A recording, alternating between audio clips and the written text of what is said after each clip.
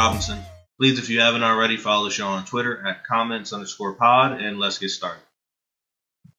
My friend is a sleep medicine specialist, and I was like, oh my gosh, does that mean you can get people weed? And she said no.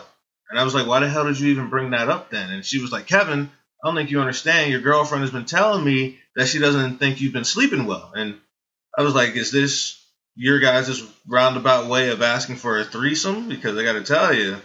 And she goes, no, that's not what I'm saying. And she goes on this huge lecture about sleep that I didn't really listen to because I got to tell you, I was trying to work us back towards the idea of that threesome. No, I actually was kind of paying attention, and honestly, it's pretty interesting. And here's the advice she gave to me. And mind you, this is from a sleep medicine specialist. I cannot stress that enough. She told me that the best way to get a good night's sleep is to have sex right before. But not sex with just anyone, but sex with your mama. I recently had what people would describe a quarter-life crisis, which at 26, let's be honest, is really optimistic. And then I did what every millennial does, dealing with the situation of their own mortality. I went and bought alcohol to drown out those thoughts. Now, when I'm in the store buying alcohol, I like to browse. Like, I don't like to rush my time in the liquor store because I like to look at all the new fancy bottles. With no intention of buying any of them because I only drink cranberry vodka. And I gotta be honest with you, it's a lot of cranberry in that vodka. Anyway, I'm going through this place like a library, and I noticed that the storekeepers are like side-eyeing me.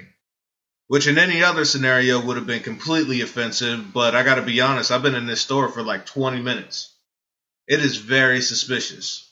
They're probably debating on whether if they should call the cops. So I finally get to the register with my $120 bottle of blue raspberry vodka and 6 bottles of cranberry juice. And I'm excited because it's going to be a good night to drunk call all my friends and question their loyalty to me. And the guy behind the counter asked to see my ID, which I was like, oh, that's cool. I was kind of going through a thing there before I came down here. It's nice to see that I don't exactly look my age. And he looks at my ID and he goes, oh, that's interesting. And I was like, what do you mean? And he goes, me and the other guy were guessing and we both thought you would be in your 30s. So I went and I grabbed another bottle of blue raspberry vodka and I went home. That's it for the comments section this week. Like I said at the top of the show, please follow on Twitter at comments_pod and leave a message with how you cope with mortality. Until next time, I'm Kevin Robinson, and this is the comment section. You know the vibe. Thanks for listening.